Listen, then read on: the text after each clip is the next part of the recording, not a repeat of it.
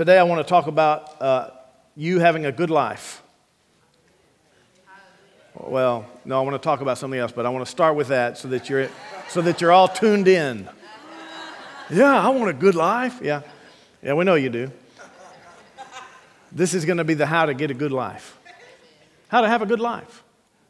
You know the scripture. You know that God said, I know the thoughts that I think toward you. Thoughts of peace and not of evil, to give you an expected end or a future and a hope. And then you shall go and pray unto me and call upon me. And I'll answer you and show you great and mighty things that you know not of. So he's got a plan for you. And you can sense that. And everybody wants to know the plan. Everybody wants to see that God's involved in something good for them. And it's all true. It's all true. So let's fast forward through all that because you already know it's all true. You already know God's for you. You already know God's got a plan for you. You already know that all things are possible with God. So let's fast forward through that. And I want to show you a little how-to today. And the how-to involves this one big word called conscience.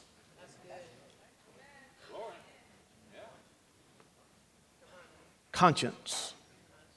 Conscience. I don't think we hear enough preached about conscience. But we do hear because I know that invisible thing and that little word is where it all starts.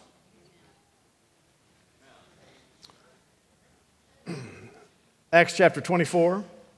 I want you to follow a man of God who had some great success. So let me ask you this. Who's our best Christian example in the Bible? That's a trick question. Doesn't matter what you answer. So Jesus is our very best example. But listen, since he was also God, sometimes it's tough for people to see themselves like him. Just when it gets, you're doing pretty good, you realize, well, that was Jesus though. Somebody says, be like Jesus. Yeah, but he was the Son of God. Well, you're the Son of God. You're adopted son, and you're supposed to be like him, so you can. Amen. So Jesus ultimately is number one, but then Paul is a close second. And why I say that is because Paul wrote more than 2/3 of the New Testament. So he's our best successful Christian following Jesus example that we have in the whole Bible. Is that fair? Now, Peter's good and John's good and all that, but Peter wrote more and said more, so he expressed his heart about serving God and walking with God and walking by faith, and I finished my course and I've kept the faith, all those things. So Paul is one that you and I need to follow. Amen. So I want you to listen. When you read the New Testament, I want you to watch his words and just kind of hone in on the phrases he used and the emphasis he placed on certain things. You'll find great spiritual development if you can follow some of those phrases. You even see some prayers that Paul prayed. Follow some of the depth of that and the heart of that and the spiritual reality of that. But here I want you to see how Paul thought. This is how he was presenting his ministry and the gospel and all this. So here he is. He's tried before Felix, the governor. So he's defending the faith. He's defending his ministry to people that don't understand anything about anything. But this is what he says, verse 15. He says, I have hope in God, which they themselves also accept, that there will be a resurrection of the dead, both of the just and the unjust. This being so, I myself always strive to have a conscience without offense toward God and men. Stop there. I wanted you to see that. Paul said, I always strive to have a conscience without offense toward God and man. What does that mean? Well, it means several things. Number one, you can't be offended at people. Let me hear the back row say, that's right. You can't be offended at people. You can't let people offend you. You can't let your feelings get hurt every other day. You can't feel disrespect. They disrespected me. So what? They don't think. So what? Who cares? Well, they don't think of me right. Listen, they're probably not thinking about you at all. You'd be surprised how little people actually think of you. You need 2 or 3 or 4 friends that think about you. Nobody else thinking about you.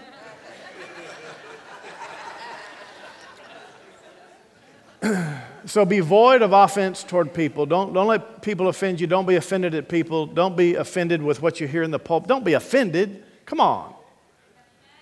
Nor to God. Some people live their whole Christian life offended at God. They're upset with some prayer that He didn't seem to answer, or that their life didn't turn out like, well, God, if you love me. And they get this silent grudge that they don't want to admit. They don't want to open that door and really talk about it, so they just keep the grudge against God locked up for decades. Silently, secretly mad at God and offended at God for usually an unanswered prayer or their lot in life. Or some people get offended at God for somebody else's sake. I'm mad at God for what He didn't do for them. Listen, you're going to ruin your whole life if you live like that. And so what I want you to do is strive to have a conscience without offense toward God and man. There's also the aspect of you striving to have a conscience that's clean. Let's just say it that way. Strive to have a conscience that's clean. Have you strived for that? The moment you get born again, there's this call in you to strive to keep your conscience secure. Okay? Now we're going to go through this so you understand what that really means. But Paul said, I'm striving to have a conscience without offense. Acts chapter 23, verse 1. Then Paul, looking earnestly at the council, he's before a different council. Paul, looking earnestly at the council, said, and he's preaching to these council members, these kings, these leaders, because God said, I'm going to put you before kings. Not so you can change the way they do government, but so you can preach the gospel to them. Then Paul, looking earnestly at the council, said, men and brethren, I have lived in all good conscience before God until this day. Wait a second. Is he lying? No, he's not lying. He said that by the Holy Spirit. He lived in all good conscience before God until this day. That's a goal for you and I. Did anybody make that goal for the new year? How is your resolution list going? Y'all are thinking, oh yeah, I forgot. What did I say I was going to do this year? You don't even remember it. Because you don't live life like that. That's not how you live life. You don't live life by setting goals and then now I got a new goal. You don't live like that. It doesn't work. It doesn't work. You got to live life by disciplines. I'm just going to be disciplined today. I'll be disciplined today based on some things I know to do today.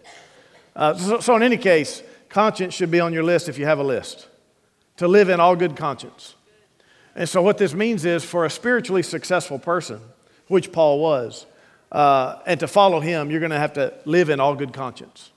If you really want to please God, it's not what you wear, it's not the accolades, it's not what people see, it's not what you see in the mirror, it's your conscience.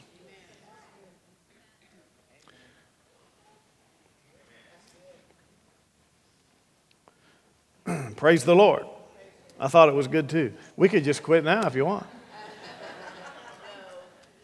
I'll quote you this one from 2 Timothy. He says, I thank God whom I serve with a pure conscience. Just a little terminology. I serve God with a pure conscience. Now when you get born again, you're supposed to have this as your governor. All of a sudden now you have a thermometer. We could say it that way, maybe a gauge. You get born again, your spirit comes alive, and your conscience is the voice of it. When you're born again, your spirit comes alive unto God. Now your conscience can actually be trusted. Everybody has a conscience. Even sinners have a conscience. But they're sleepy. They kind of know what's right and wrong deep down, but they're so sleepy about it. Until they get born again, they're not awake enough to listen to their conscience. So your spirit man knows what's right and real. Your conscience is the voice to your brain. Conscience is the voice of your spirit. This is one of the reasons why we like to get children saved at an early age. Some people have said in the past, oh, don't let a child receive Christ early and don't let them get baptized in water because they don't know what they're doing, blah, blah, blah, blah, blah, blah. Wait a second. No. You want a child to be awakened in his spirit as early as possible. So the question would be, God, what is the earliest age for a child to receive Christ? Well, the Bible doesn't say. I would say it's the moment they recognize that they want Jesus in their life. As soon as they say, I believe in Jesus, Mommy, I want to be saved, Daddy, I believe in Jesus, can I get baptized in water? As soon as they can say that with conviction, and it's kid conviction, you have to let them. You never tell a child no when they want to receive Jesus. Never. Don't say, well, I did it when I was a kid and then my life got messed up, so I want my child to wait. Don't you dare. You're keeping a little one from him. He said it's better that a millstone be hung around your neck, throwing it. This is all Bible. So here's how it works. When a child is, now you don't want to encourage them too heavy because they want to obey mom and dad. So don't encourage them. You ready to receive Jesus? Don't do that. Don't do that. Just let them keep hearing the truth. Let them keep hearing the truth. And then let general altar calls be made here and in the children's church, however it may come. And then the child can willingly decide. So we've had children saved at 5. I was saved at 5 years old. 5 years old, I tugged on mommy's dress and said, Mommy, I want Jesus in my heart. She stopped right there and helped me receive Christ. From that day forward, my conscience was alive. So I grew up with an alive spirit that knew right from wrong. My conscience alerted me right from wrong. Even without knowing all the rules and all the guidelines and all the instructions from mom and dad and God, my conscience knew. Or we could say my spirit knew and my conscience was alert enough to let me know. I could sense it. I knew it. I remember I had a cousin who got saved at 7 years old, and this is how it happened. There's a Baptist family. She got in trouble for something. She was sent to her room, and don't come out until, I don't know what they said to her, but your punishment is to go to your room. Well, she comes out like 5 minutes later, and she says, I asked God to forgive me for what I did, and then I received Jesus into my heart. She got saved all by herself in her room because she was in trouble. And she's still born again today. We've had children saved at 4, even maybe a couple at 3 that we know of. 3 years old? Yeah, sorry. Sorry they got a head start on you. It's a lot better when a child has a protector and a guide in their life. As frail as they may be and as hard as it may be and as imperfect as they may be, it's better to have a conscience that's alive unto God. So your conscience is in there, and you don't want to be sleepy toward the Lord. Because if you're sleepy toward the Lord, you won't listen to your conscience. And if you keep not listening to your conscience, you'll be rough, you'll be hard, and you'll mess your life up. Turn to 1 Timothy chapter 1. 1 Timothy chapter 1. That's right before 2 Timothy. It's over there in the New Testament near all the T's. If you find the T's, you're getting close. 1 Timothy chapter 1.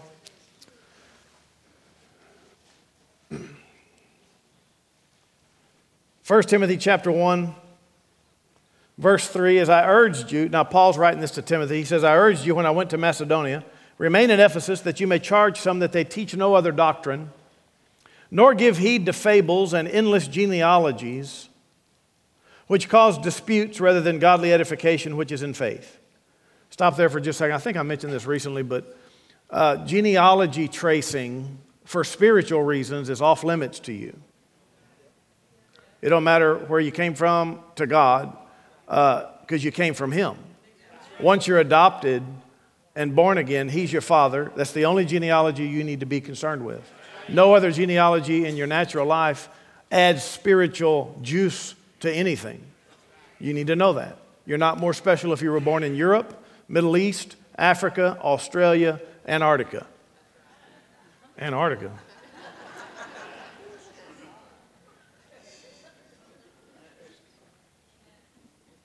Well, I'm the great-great-grandchild of a preacher.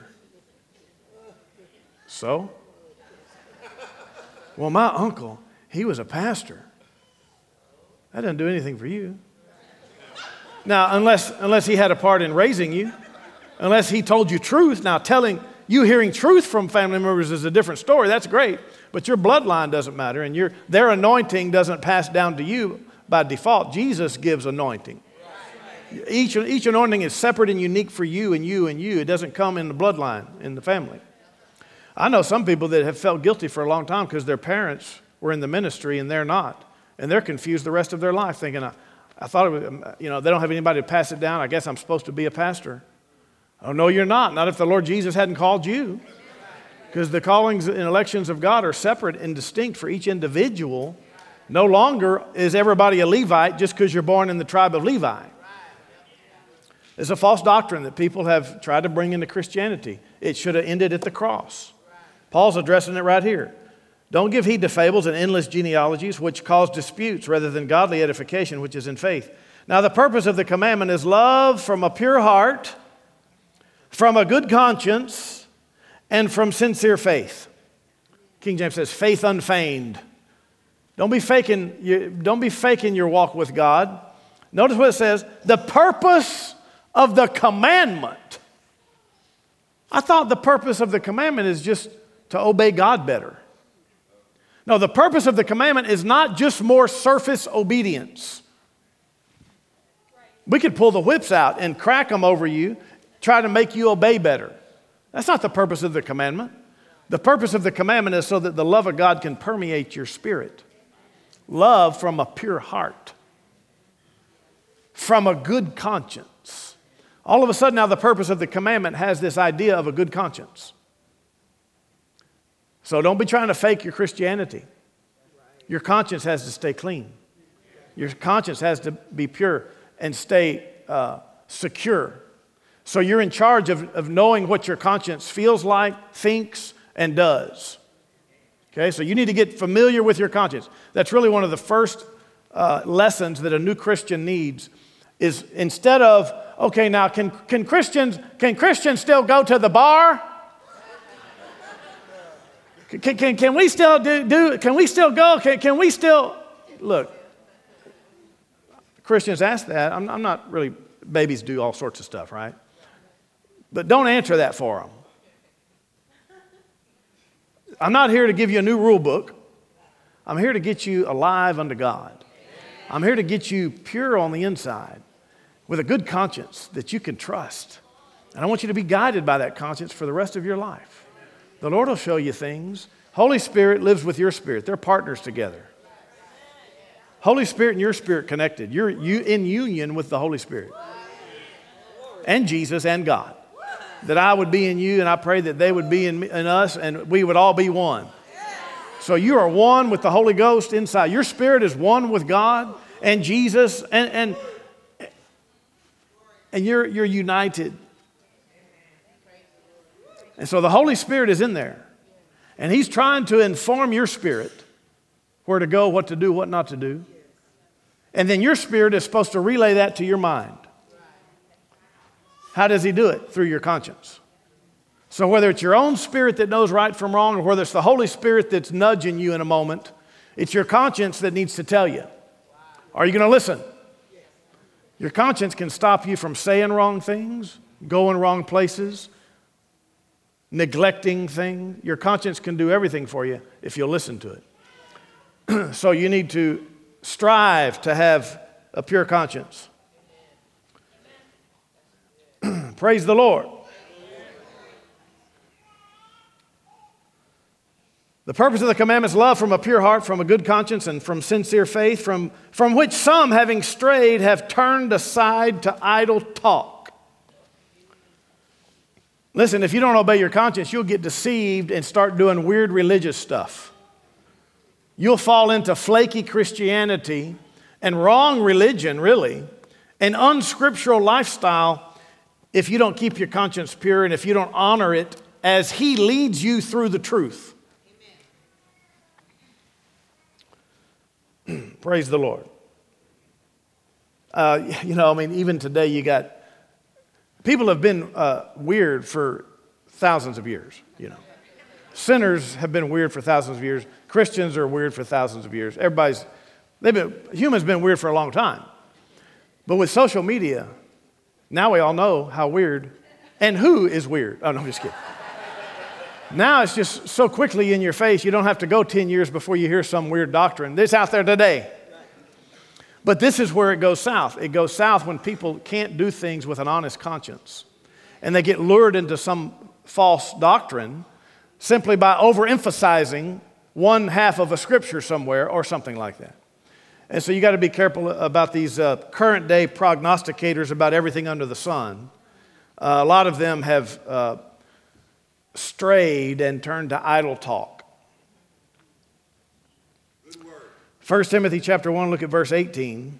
This charge I commit to you, son Timothy, according to the prophecies previously made concerning you, that by them you may wage the good warfare, having faith and a good conscience, which some, having rejected concerning the faith, have suffered shipwreck. Listen, if you don't keep your conscience protected and honored, you'll shipwreck your faith. You got it? Your conscience is very, very important to you. You need to be thinking about your conscience quite often. Everybody say it out loud. Say, conscience. I must detect it. I must listen to it. It's telling me right from wrong. It's showing me the way to go. Conscience, conscience, conscience. I want you to be conscious of your conscience. Listen, this is how you're governed. Like, you know, who's your governor? Who's telling you what to do on a daily basis? Who's your governor? Are we having an election soon? No, I'm talking about your daily personal governor needs to be the Holy Ghost who is informing you through your conscience. So here's the deal. If you will start obeying your conscience in the little things, the Holy Spirit voice will get louder and louder for you. The real leading of God for the success of your life will get louder and louder and more clear if you will start practicing obeying your conscience. I would say it this way, don't violate your conscience. Don't neglect your conscience. Don't quench the Spirit. Similar to don't violate your conscience. Amen. Y'all tell me when we're done enough that you got it all. You just tell me. Do the wave or something. Having a pure conscience is actually a qualifier for church leadership. One of the qualifications for deacons, they must have a pure conscience. Turn to John chapter 8. One way that your conscience keeps you safe and in the will of God is when you know Scripture. Like you need to know Scripture so your conscience can alert you easier. The quicker you can learn God's Word, the quicker your conscience has strength. John chapter 8. Some people think that the Holy Spirit is your, like he's slapping you all the time. Well, God slapped me today. Not really. It was your own conscience. He's in there, so he's keeping you in the truth, but it's your conscience that's actually telling you. John chapter 8, verse 3. Then the scribes and Pharisees brought to him a woman caught in adultery, and when they set her in the midst, they said to him, Teacher, this woman was caught in adultery in the very act. Now Moses in the law commanded us that we should stone this woman. What do you say? This they said, testing him, that they might have something to accuse him of. But Jesus stooped down and wrote on the ground with his finger as though he didn't hear. Do y'all know what he was writing? Of course not. Of course not. How could you know what... It doesn't say what he wrote. How in the world could you possibly know what he wrote? So there's no reason for preachers to be guessing. Here's what he wrote. You dodo. It doesn't say that. Don't be doing that. Well, God told me that this is what he said. This is what he wrote. No, you cannot. That is illegal to do. You're not allowed to say, God told me that's what this means, unless there's 2 or 3 other places that corroborate it. Don't do that. That's how people mislead others and create sensationalism and, ooh, he had revelation from God. Don't do that. You don't know what he wrote.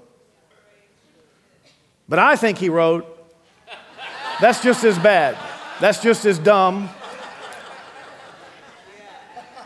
It's like the people that say, now I know. Wait a second, do I have time to meddle? Pastor Joni's not here, I can meddle at least 60 seconds. That's like people that say, I know that no man knows the day or the hour that Jesus is coming. But I believe that if you look at the stars and if you look at the calendar, and especially the Jewish calendar, I believe it could be the fall of 2020. And usually they lose me as soon as they say but. I know nobody knows the time, but you just lost me. And I've heard like really famous preachers do that. And I'm like, oh gosh, please don't do it. Just hush. Hope the electricity goes off before you put your words out there, some dumbness. Think of all the predictions that have happened from the beginning of time. And in modern day, stuff was supposed to happen last year, 2017, 2018, 2015, 2020, 2012, the Mayan calendar craze. Stuff's supposed to have been happening all this time. Christians wasted a whole lot of effort and they just look stupid. Your conscience will keep you from looking so stupid. And the problem is they never come back to the pulpit, the same pulpit, and say, I am so sorry for being so stupid. No, we got to all deal with it. We just ignore like they didn't say it, which, okay, fine, we're supposed to cover a multitude of sins, but when it comes from a pulpit, it would bear some real fruit if you would come out and say, you know what, I just blew this thing. I violated my conscience. I disobeyed Scripture. I made a guess at when Jesus was coming. I don't know if I'm making any friends today or a bunch of enemies. But I think, somebody's got to say something. Somebody's got to say it. It's ridiculous if we can't say what's right and real. Okay, so here we are. Where are we? John chapter 8. He was writing in the sand with his finger. What was he writing? We don't know. So when they continued asking him, he raised himself up and said to them, he who is without sin among you, let him throw a stone at her first. And again he stooped down and wrote on the ground. And then those who heard it, being convicted by their own conscience, went out one by one, beginning with the oldest even to the last. And Jesus was left alone, the woman standing in the midst. And he said, where are your accusers? She said, they're gone. He said, has no one condemned you? She said, no one, Lord. He said, neither do I condemn you. Go and sin no more. So notice two things. He said, I don't condemn you. So this message is not about you being condemned by God. God is not condemning you regarding your sin. Neither do I condemn you. Now, don't sin anymore. Go and don't sin anymore. So God wants us to not sin. He's not doing it by condemning you. He knows your shortcomings. He's not condemning you for them. Okay? So if you're feeling condemned, it's either you doing it. Self-condemnation is bad. You're making yourself feel guilty for stuff you really should. Give me a break. I feel so guilty. If I wouldn't have invited so-and-so over, they wouldn't have had a wreck. It's all my fault. That's ridiculous. Where's your logic? Don't you have any rationale? That doesn't make sense even to a heathen. But you've also self-condemned yourself on a bunch of your shortcomings. So condemnation either comes from you, which it shouldn't. You shouldn't condemn yourself. Or it comes from the devil. But it never comes from God. The devil will sit there and condemn you and remind you and get you into false condemnation that you don't have any part in. But don't confuse it for your conscience convicting you. That's different. Your conscience is trying to help you, not make you feel bad. So when it alerts you and tickles you or scratches you or slaps you or whatever your conscience feels like in there, you'll get used to it. Obey it instantly. Obey it instantly. And what I mean by that is, you know a lot of Scripture, and you know what's right and true, so do that. Amen. And I'm talking about the basic stuff in God's Word. We could say ethical stuff. Like, did you do your taxes honestly this year? How honest were you on your taxes? How many waitresses and waiters and tip receivers? Come on, if you'll go all the way honest, go 100% honest, you'll feel so good inside. And when you start feeling good inside, you're close to God, you can feel it. And you'll receive the blessing. When your conscience gets clean, God gets involved. So be extra ethical on everything, everything. Never manipulate, never trick, never bribe, never do the whole business trickery.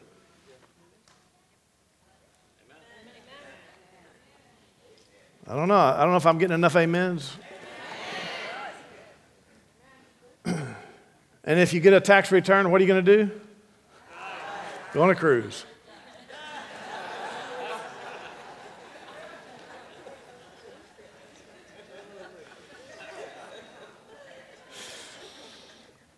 Romans 2:15 says, has this statement, says, their conscience bearing witness, based on actions and thoughts and words. It says, their conscience bearing witness, and between themselves their thoughts, accusing or else excusing them.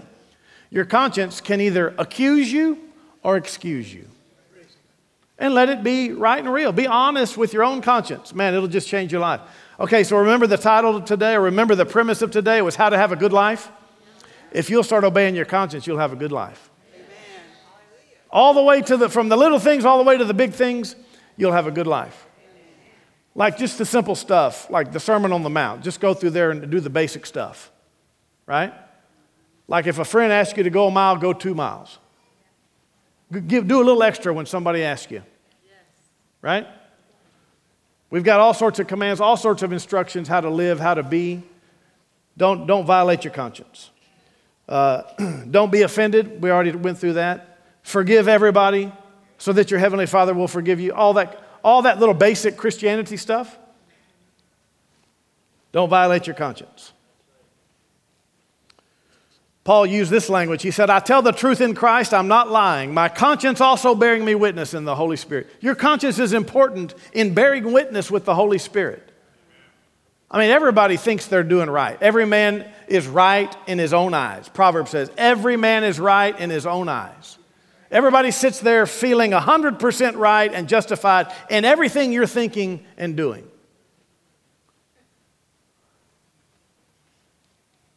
And you could have heard a cotton ball drop in here. It's the truth. Everybody thinks they're perfectly right in everything they're... Listen, your conscience knows that you're not. Will you honor your conscience?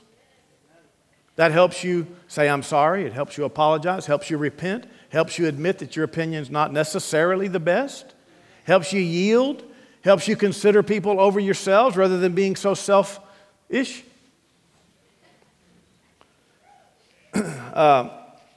Judging others' motives. Your conscience doesn't want you to judge others' motives. You have no idea. Discernment always turns into suspicion.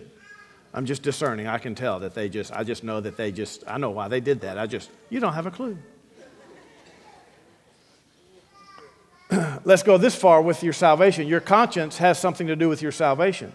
Peter said something like this. He said, baptism, not the putting away of the filth of the flesh, not just cleaning your body, and not just doing surface obedience doesn't save you. It says baptism does now save us. Not the putting away, not the cleaning your body, not the stopping some flesh activity, but the answer of a good conscience toward God.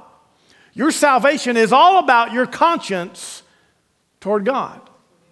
What that means is, sure, you want to live a lifestyle that's right, so your conscience doesn't accuse you of sin all the time. But also your conscience needs to remind you that your faith is not in your behavior, your faith is in Jesus Christ. So your conscience bears witness that because you're in Christ, you are born again and destined for heaven. It's your conscience that keeps you safe so that you don't start thinking, I committed the unpardonable sin, oh no. No, if you care about not committing the unpardonable sin, you have not committed it. But you have to honor your conscience. You have to let your conscience speak according to God's word. That we know we have eternal life. We know we have eternal life because we love the brethren. If you still have Christian love towards somebody, that's one first evidence I'm still saved. If you can look at a Christian and say, man, you're my brother, sister, I'm excited about it still. It's special still. That's the first sign. There's other signs. But your conscience needs to remind you that you're born again and a child of God regardless of how bad your month has been. Somebody says, yeah, what if it's been 10 years? Your conscience needs to know better. Your conscience needs to remind you the blood of Jesus has been paid once for you. And if you have received Christ, you are in him and cleansed and accepted by God. Now, your conscience is going to have to lead you through all the affairs of life as well. Let me mention money, because your conscience will help you do money right. Billy Graham said this. He said, if a person gets his attitude toward money right, or gets his attitude toward money straight, it will help straighten out almost every other area in his life. If your life is a mess, then the way you think about money is a mess. And so I combine that with what I always like to teach. What it means is how you think about money matters. This means how you limit the time you think about it. If you're thinking too much about money, you're not doing it right. How you never worry about it. If you worry about money, then you're not doing it right. And your conscience is trying to stop you from worrying about it. What is your conscience saying to you? It's saying, don't you worry. And then he's reminding you, your conscience is reminding you what the Holy Ghost already wrote in the Bible through Jesus' lips. Matthew chapter 6, basic Christianity, do not worry about what you're going to eat or what you're going to put on. Don't worry about tomorrow. Don't take any thought saying, why would you worry, oh, you have little faith? Your heavenly Father knows you have need of all these things. You're better than a flower. You're better than a bird. Why? The heathen are always worried. Why would you worry? So your conscience is trying to stop you from worrying. Are you going to obey? Are you going to keep on thinking too much about money and worrying about money and dreading to pay the bills and all that? Just simple stuff. See, your conscience needs to get involved. You need to let it. How you earn money needs to be right and honest. How you spend it. I'm not looking up. How you save and invest it. How you use it as a tool and not a comfort. Many people just want more money so they feel more comfortable and safe. I thought God was your protector. I thought he was your comforter. Don't let money turn out to be your comforter and your protector. How you give it is part of doing money right. How you return a portion of it back to God. And finally, how you keep yourself from loving it. How you keep yourself from chasing it. How you keep yourself, hey, look, you can be wealthy and you can be rich, but you cannot desire it and chase it. Rather than pursue wealth, you need to pursue the things that make for wealth. Pursue the things that are good works to accomplish, and you'll see the wealth follow. Don't you dare pursue wealth. Don't be sitting there thinking, how can I get rich? Well, you just messed up everything. You might as well quit and go eat something. Well, I don't know. How can I get rich? I don't know. What video can I make? You just blew the whole thing. If you don't have good content to make a video of, forget the money. It's not about the money. It's about, are you doing anything good for people? Are you doing something good with your hands to help, to serve? Praise the Lord. All right. Go to 1 Timothy chapter 4. We're almost done. 14 more scriptures. Hate to bring the Bible into it and everything. Conscience. This is the result. 1 Timothy 4, this is the result of not obeying your conscience. If you violate your conscience over and over and over and over and over again, guess what happens? Your conscience gets tired of you. Verse 1. 1 Timothy 4:1. Now the Spirit expressly says that in the latter times some will depart from the faith, giving heed to deceiving spirits and doctrines of demons, speaking lies and hypocrisy, having their own conscience seared with a hot iron. Look, if you disobey your conscience enough, you'll have a scar that'll be so numb you can't listen anymore. And this is where Christians get into a rut, where they think they can just keep on sinning, keep on neglecting, keep on sinning. I'm fine, I can do whatever I want, the grace of God, the grace of God. And then all of a sudden their conscience is so scarred that they don't even feel bad for anything they do. Your conscience needs to keep convicting you. If you've lost conviction in your conscience, you're in danger. I'm telling you, you are in severe danger if your conscience is no longer convicting you from right and wrong. Severe danger. Danger of what? Danger of you at some point basically shoving Christ away completely.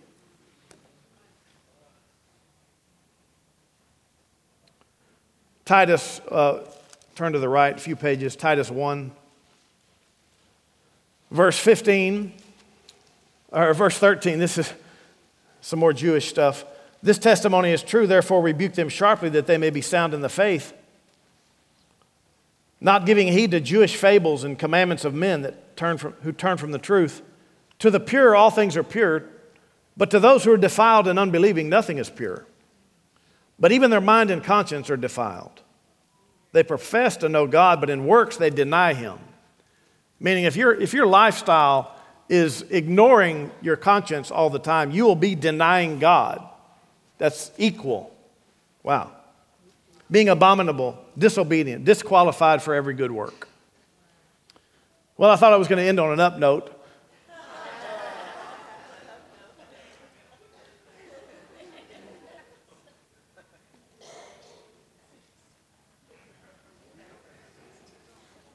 How many scriptures did I say we had left?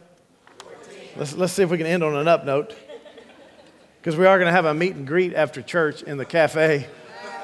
I don't want you to be so sad you can't come meet the leaders.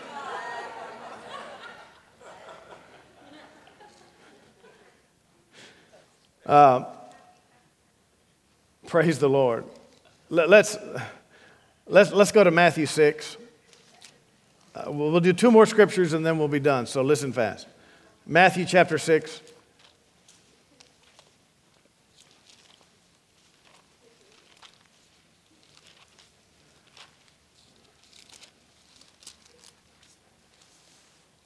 Praise the Lord. People say, I've never seen a preacher do this in church. I'm only used to people memorizing their whole sermons and doing it perfect every time. No, I like to hem-haw around about it.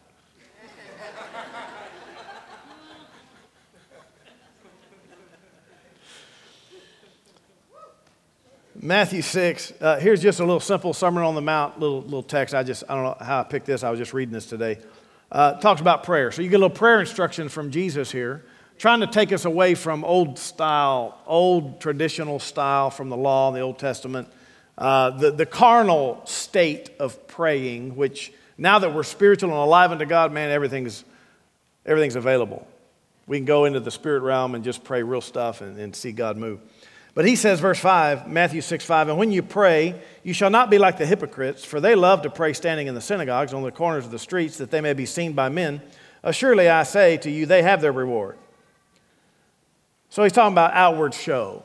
You've seen people pray with outward show, haven't you? You've seen them perform with prayer. You could say anything spiritual. Watch me worship. Watch me pray. Don't do those things to be seen. Be very careful. If you have to pray in public, be very careful how you do it. Don't let yourself step over into, I need to do this so that they see, so that they hear. I need to show them how much I.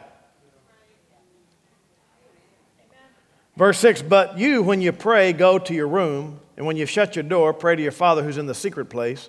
Your Father who sees in secret will reward you openly. And when you pray, do not use vain repetitions as the heathen do, for they think they'll be heard for their many words. Therefore, don't be like them, for your Father knows the things you have need of before you ask Him. So you don't have to go through all this ritual in prayer. It's ridiculous. He already knows. Verse 9, in this manner, therefore pray, our Father in heaven, hallowed be your name, your kingdom come, your will be done. Now, you know the prayer, right? How come you know the prayer? Because you've seen it on television 100,000 times. If you came from certain denominations, you say this just out of repetition.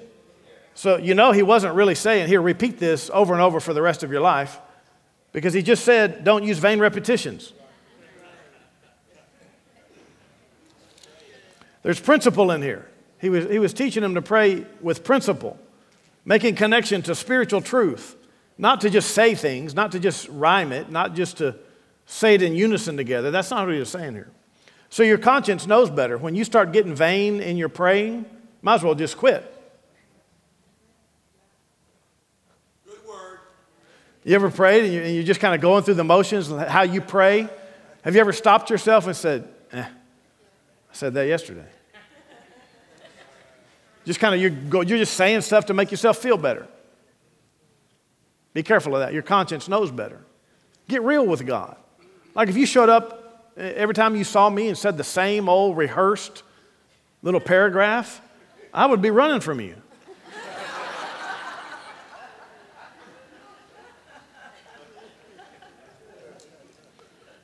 If your spouse just came in and always just said the little same old thing, that's what makes wives so mad at husbands. Husbands, you need to open up your communication and your verbal stuff, you know. You can't just say, fine. You're just repeating yourself. Everything's good. Dig deeper. At least add one more sentence. Could you add one more sentence? All right, I'm trying to end here. Okay, Hebrews 10, we're going to end. Got to get out of here. All right. Praise the Lord. Listen, I want you to just remember that your conscience needs to be your governor, needs to be your leader, needs to be your guide. Your conscience can accuse you or excuse you, lead you, guide you, stop you, start you, help you. It's the way the Holy Spirit gets messages to you. You want to be led by the Spirit? Start obeying your conscience. Today, when you go do what you're going to do, obey your conscience. Tomorrow, when you're talking to people, obey your conscience. Let your conscience stop you from saying the wrong things or help you bless when it's time.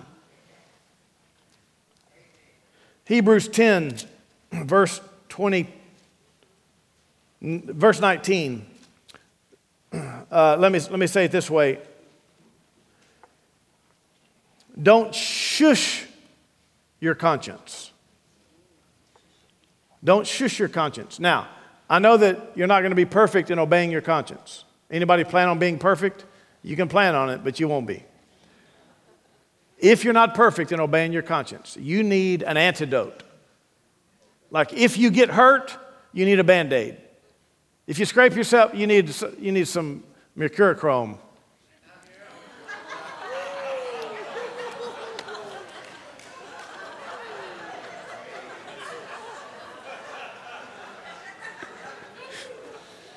Hey, I have the gray hair to prove it. Don't be messing with me. If you mess up your conscience, you need the antidote, which is only the blood of Jesus. So the blood of Jesus is enough to quiet your conscience. When you blow it, you need to be honest. Your conscience will convict you. You violated it. It convicts you. It lets you know, whoa, no. Okay, only the blood can cleanse it. The blood of Jesus is the only reason that we can still live strong, even if we've messed up. So don't mess up. Stop messing up. Stop violating your conscience. But if you do, the blood of Jesus is your antidote. Verse 19, therefore, brethren, having boldness to enter the holiest by the blood of Jesus. You don't come into the holy place to pray with your merits, with, I was good this week, God, now I need a new bicycle. You don't come into the prayer room with how good you were, nor how bad you were. The only permission slip getting into the holy place to talk with God is the blood. You approach God only because of the blood of Jesus. It's the only right you have.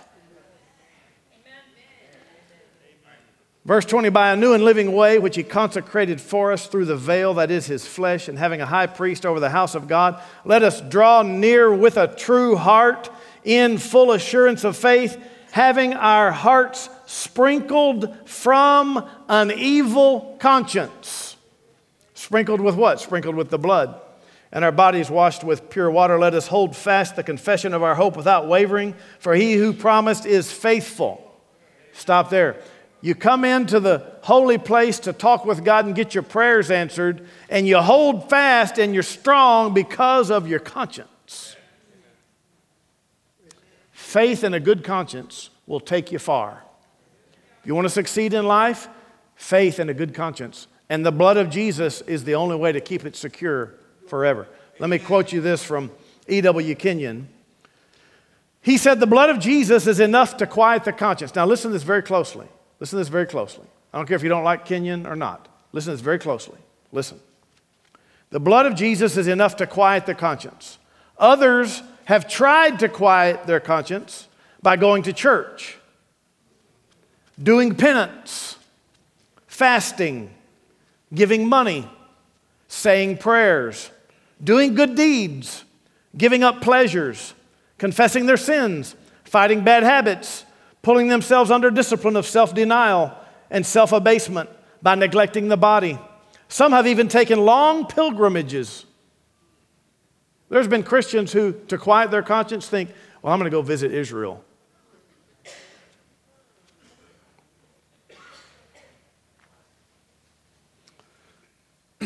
Only the blood can quiet your conscience. So let the blood of Jesus get inside you. Sprinkle it by faith. Let's do it like that. Let's do it together. Say this out loud. Just close your eyes. Say, I sprinkle the blood of Jesus over my conscience. Forgive me, God. Help me. Thank you. Amen. All right, now if you prayed that sincerely, said those words, I can tell you right now, you're totally clean before God. You don't need to be conscious of any sin at this moment. At this moment, you're perfect. At this moment, you're in the holy place. You can get your prayer answered no matter what you have. All the bad Christians in here, perfect. All the good Christians, bad Christians are in the same throne room. Don't exempt yourself from God's throne room because you're a bad Christian. And don't think you have closer access because you're a good Christian. You're basing your access to God on how your behavior is. No, your conscience is clean because of the blood and only because of the blood. And now you can have perfect access to God. Now you need to develop some faith in the blood, and then you also need to develop with the Holy Spirit so that you can overcome all the things that are violating your conscience. You got lifestyle problems that are violating your conscience and ruining your faith. When your conscience accuses you of sin, your faith leaks out and you can't trust God properly and He can't answer your prayer. So that is one reason for unanswered prayer. Your lifestyle could be a reason for unanswered prayer. You're going to have to trust God in spite of your lifestyle until you get safe or saved from it. But then you need to start developing a right discipline in your life so that you stop violating your conscience. If you'll start obeying your conscience, the Lord will be able to lead you into victory at work, home, relationships, financial, health, receiving promises of God. But if you can't obey the simplest little thing that your conscience is telling you to do or not do, you're ignoring the Word of God. All right. Everybody got it? All right. Praise the Lord. Thank you for joining Pastors Chaz and Joni today from Houston Faith Church. If you're looking for a good home church in Houston, Texas, we'd like to invite you to be our guest anytime. What you'll find is that Houston Faith Church is highly committed to the Word of God, the love of God, and the Spirit-filled life and ministry that Jesus expects. We know that everyone wants to make a difference in this life, and that the Great Commission of the Lord Jesus Christ is the main thing for all of us. You'll find your purpose here and grow strong in faith at Houston Faith Church. Find more faith-building resources on our YouTube channel or subscribe to our free audio podcast. You can also connect with us on Facebook and Instagram. See you soon.